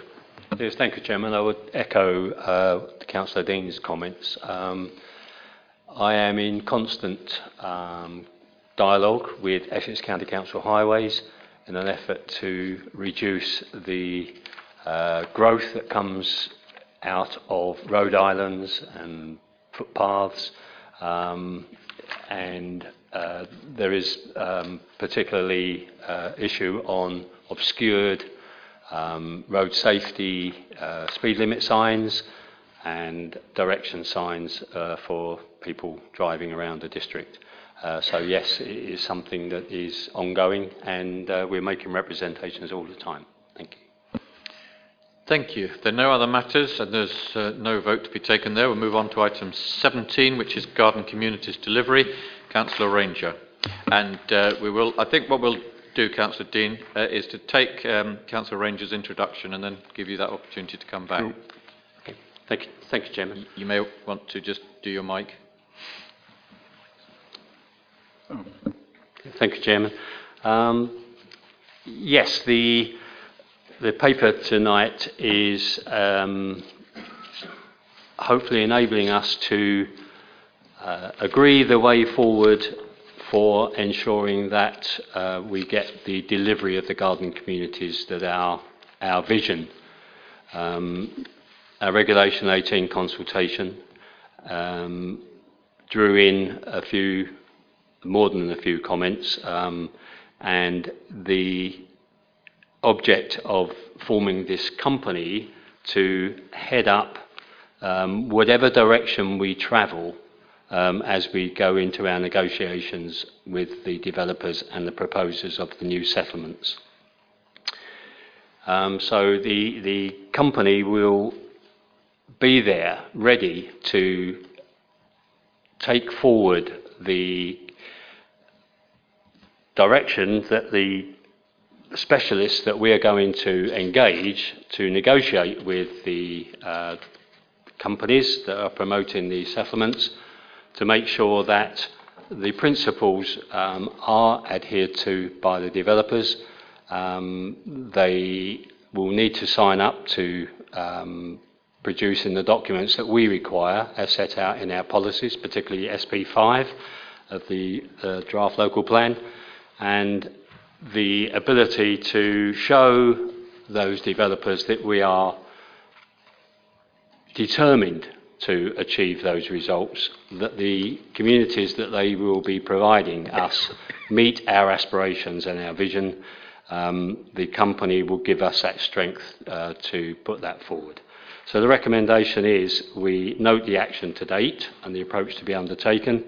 We authorise the establishment of Uttlesford Garden Communities Limited and appoint Adrian Webb as the interim director. And we allocate a sum of £50,000 from the forecasted budget underspend to fund the first stage of the delivery process. Thank you. Thank you. Do I have a seconder? Councillor Howell, comments? Well, let's go to Councillor Dean and then Councillor Lodge. And we remembered everything you said before, so we're up to sports strategy, and you had a conversation with 3 people, so take it from there. First of all, this, I think this document is setting out the right way forward. We've got to go about this in a robust way, and we've got to do that in order to. This is about the process, and it clearly is all about delivering a strong vision for garden communities. And in a way, we were talking about that a few minutes ago with the value of our heritage and our existing communities. So I think but this is about the delivery mechanism, and part of that is quite clearly about engaging with the community, the existing community that's here now, as well as the people who come to live in the developments, the communities that are created. I just go back to something just to support that or to endorse that. When we met with planning inspector a few weeks ago, one of the things that he said was that the first thing that the council needs to do is to have strong, strong community involvement, and we all know how that is difficult, particularly when you're dealing with existing communities who would prefer things not to change. And I think we've got to work hard at turning people's thoughts around to how they can think positively about the future, so that we don't, for instance, end up with the situation that they've got at Camborne in Cambridgeshire, where in certain directions out of that community you can't walk, you can't get out, because the surrounding villagers said, we don't want anything to do with this thing, so there aren't footpaths. Now they're moaning because they can't get into Camborne on routes that they prevented being created at the time. So and so that's something that I think is very important. And I know we're thinking of putting real resources into supporting that activity. So that brings me back to, if you will, our record, and just to relay some thoughts from the community that came out of discussions about the sports strategy, in that there are certainly people in the sports community out there, and I did say earlier that I met 3 people last week, and I'm only relaying what they told me, and it's not the full picture. I wouldn't claim that on anybody's behalf, but nevertheless, they had an experience in the last year or so where they wanted to get engaged with a sports strategy, and they felt that they were rebuffed. Now the council has recognised that it needs a sports strategy to underpin a lot of the community gain that we intend to get out of these developments. So there is a keenness to get involved, I detect, but they were just as an example, and I'm not trying to put the clock back, but that they were, for instance, they were told that they could get involved in talking about with the council about public access to using a running track at Carver Barracks if it comes about, but that never happened. So they feel resentful that that promised engagement didn't happen now. I don't want to go into that, and there are probably other sides to that story, but nevertheless, that's the case. So what came out of my discussions last week really are 2 main points, and one was that there needs to be a proper and respectful engagement between the public's sporting organisations, and obviously these principles apply, should I say, in many other areas, but nevertheless, in this case, we're talking about sporting. Proper engagement with the public sporting organisations and the council in drawing up a sports strategy over the next 12 months or whatever, or however long it takes. And they did say that specifically and more immediately that the council should draw up a business case for its £500,000 investment at Carver Barracks, and more importantly, that the council should consult openly and effectively with the local sporting clubs and other potential user organisations on the terms of the public's use of the running track and other facilities to ensure that access arrangements are adequate and appropriate. So I think, that's a specific.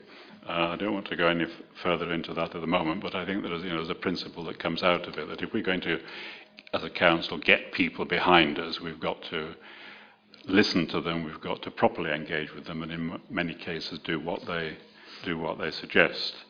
I think I rest my case at the present time on that, and would ask that I may come back, Chairman, and ask that there is a report to scrutiny, say in March, on the progress with the sports strategy and whether these requests have been taken on board and that there is an effective dialogue taking place. As you know, sport was a key part of the health and wellbeing strategy that went through Cabinet a few months ago. The structure that we are working closely with is Active Essex, is the Pan-Essex body that's looking after sport. So we have Active Uttlesford that sits under that, and we have a very close relationship with the Active Essex team. They have their awards night on Tuesday, which I think Councillor Ranger is attending.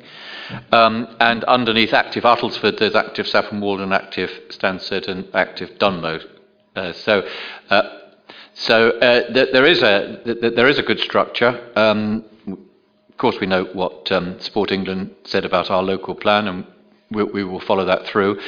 There are quite a number of possible schemes in terms of investment, and more about that in due course.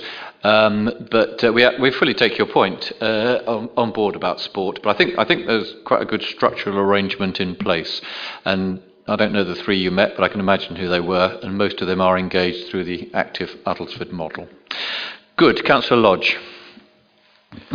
Thank you. I don't object to the setting up of this company, though I don't really see what it does that couldn't be done within other parts of the council, but that's of no great import. And the money would be spent. We do need to spend money on consultancy and getting the right solution. The thought I had, though, is why did we? This feels as though something that should have gone through the PPWG and a decision for them to make, and yet this is sort of gone on in the background without their involvement. I'm a bit surprised at that. I'll ask Mr. Webb just to comment on that, but I think it's fair to say that PPWG has already talked about governance arrangements, and that this is a structural investment of money, which is why it has to come to Cabinet. So we're not deciding tonight whether it's going to be a development corporation or a joint venture or anything like that, which is the sort of thing that PPWG would want to be involved in. This is about setting something up and using council money. So probably this is the right place. But Councillor Webb, Mr. Webb, sorry. Thank you, Chairman. I think the difference is PPWG is looking at the local plan, and this is looking at the delivery side, which obviously will go on far beyond the plan period, I should be saying. So that's the main reason, and as the Chairman said, there is a need for money to be spent, so it has to come here for that authority. Good. I think there'll be much more debate about the delivery model and the governance model, but this sets it up. So, any other? Councillor Redfern? So, just following on from what Councillor Lodge has just said, I understand Mr. Webb's response, but so as Mr. Webb progresses his work on this particular company and how garden communities would be delivered, where does the report go from there? Does it come back to Cabinet, or does it go to PPWG and then Cabinet, or where does it go, please? Well, whilst there are two clear strands here, and we have to be careful that we don't confuse the two, albeit they do join together in the settlement itself. It's perfectly right that PPWG will be looking at how the governance model develops, but they won't be spending money. I think that's the particular difference. But in terms of how the government's model develops, this is clearly going to be something that's fundamental to the whole programme. So where money's involved, it will come to Cabinet, but of course it will end up at full council. I hope that answers your question. Councillor Ranger. Yes, Chairman, just to a bit more illumination on that. This company will be standing ready to take the council forward in the direction that we decide through PPWG and other forums after the negotiations or during the negotiations, as they formulate what agreements are going to be in place. This company will be the vehicle that the council uses to make sure that happens. Good. Any other query? There is a recommendation. And that's been read out. We had a seconder. Those in favour? Unanimous, thank you. Item 18, land at Station Road, Wendon Zambo. Councillor Redfern. Leaving the best to last. As always. This is just a very small item, everybody. There's a small piece of, green triangle, which most of you will know if you go to Wendon Zambo and... Sorry? That's right, I've never visited Wendon Zambo. Well, one moment. You'll be fully aware of where it is in one moment, Councillor Barker. So as you go from to Audley End Station, when you come to the mini roundabout and you turn, if you're coming from Saffron Walden direction, you turn left.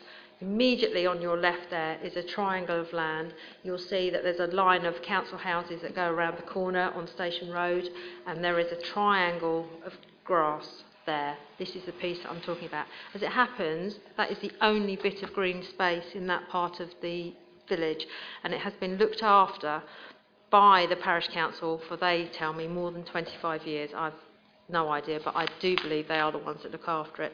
We've had a bit of trouble with it because some of the houses that we as a council own behind have been using it to park on and different things like that. So we in the housing team have spent some money and dealt with the parking issues by making those properties have proper access to a now parking area at the front of their houses. So we've done all of that work, and we're now in a position to be able to hand over this piece of this green triangle to the parish of Wendon Zambo, who have been, I've only been the member for Wendon Zambo for 2.5 years, and I can tell you that I'm asked about this every single meeting I go to. So I'm very excited that you're going to give me an early Christmas present and I am going to be able to go next week. I'll behave. And so basically what I'm asking is that the recommendation is that the Cabinet approves the transfer of land at Station Road, Wendon Zambo, to Wendon Zambo's Parish Council for nil value. The transfer will contain obligations to keep the land as public open space and maintain the site in good and tidy condition, which is what they've been doing anyway, and I think we'll see an improvement on it because they're as excited as I am to be taking possession of that. But just for your information, the market value of it is only £575, so I am asking fellow Cabinet members to support this and give Wendon Zambo Parish Council an early Christmas present, please. Very good. Do I have a seconder? Councillor Howell. Councillor Barker to speak. Chairman, I just wanted to ask, do we have a policy about costs over pieces of land like this? Do we expect each parish to bear its own costs? Are there any costs? Because I quite approve of it. I've got no problems with it whatsoever, but it'll probably cost us more in legal costs than it will the land's worth. But I just wanted to know what happens with costs in these circumstances. Well, I've got absolutely no idea. I thought it was... We'll ask Mr. Pugh. I'm going to ask Mr. Well, Pugh. it's a small piece of land. We can do the work in-house. There'd only be a notional cost, apart from some possible fees, but they'd be borne by the purchaser anyways. Councillor Ranger. So a question for Mr. Pugh also. I always thought in these sort of instances where there's a nominal £1 paid for something, is that just hearsay or old wives' tale or what? Well, that tends to be with leases, so there's some consideration, so that it's kind of like a binding, ongoing thing, but we can transfer for nil consideration. And your other target, of course, is to get a 20-mile-an-hour speed limit down Duck Street in Wendon Zambo. That's my other target, is it? Indeed. So, well, if you can help me with that, that would be great, because Highways Panel and Essex County Council are making it incredibly difficult, and that is, I have more emails about Duck Street and Rookery Lane and the 20-mile-an-hour limit than I do anything else. So please feel free to assist in any way you can. We will work on that together. Anyone sitting around the table. Any listeners in Wendon Zambo, as I said, we will approach that together. Okay, just getting back to the motion. Those in favour? Carried unanimously. Item 19, any items the chairman wishes to raise? He doesn't, so the meeting is closed at 9 o'clock. Well done, Cabinet. You got through 18 items and 3 public speakers in 2 hours and had a good debate as well, so thank you.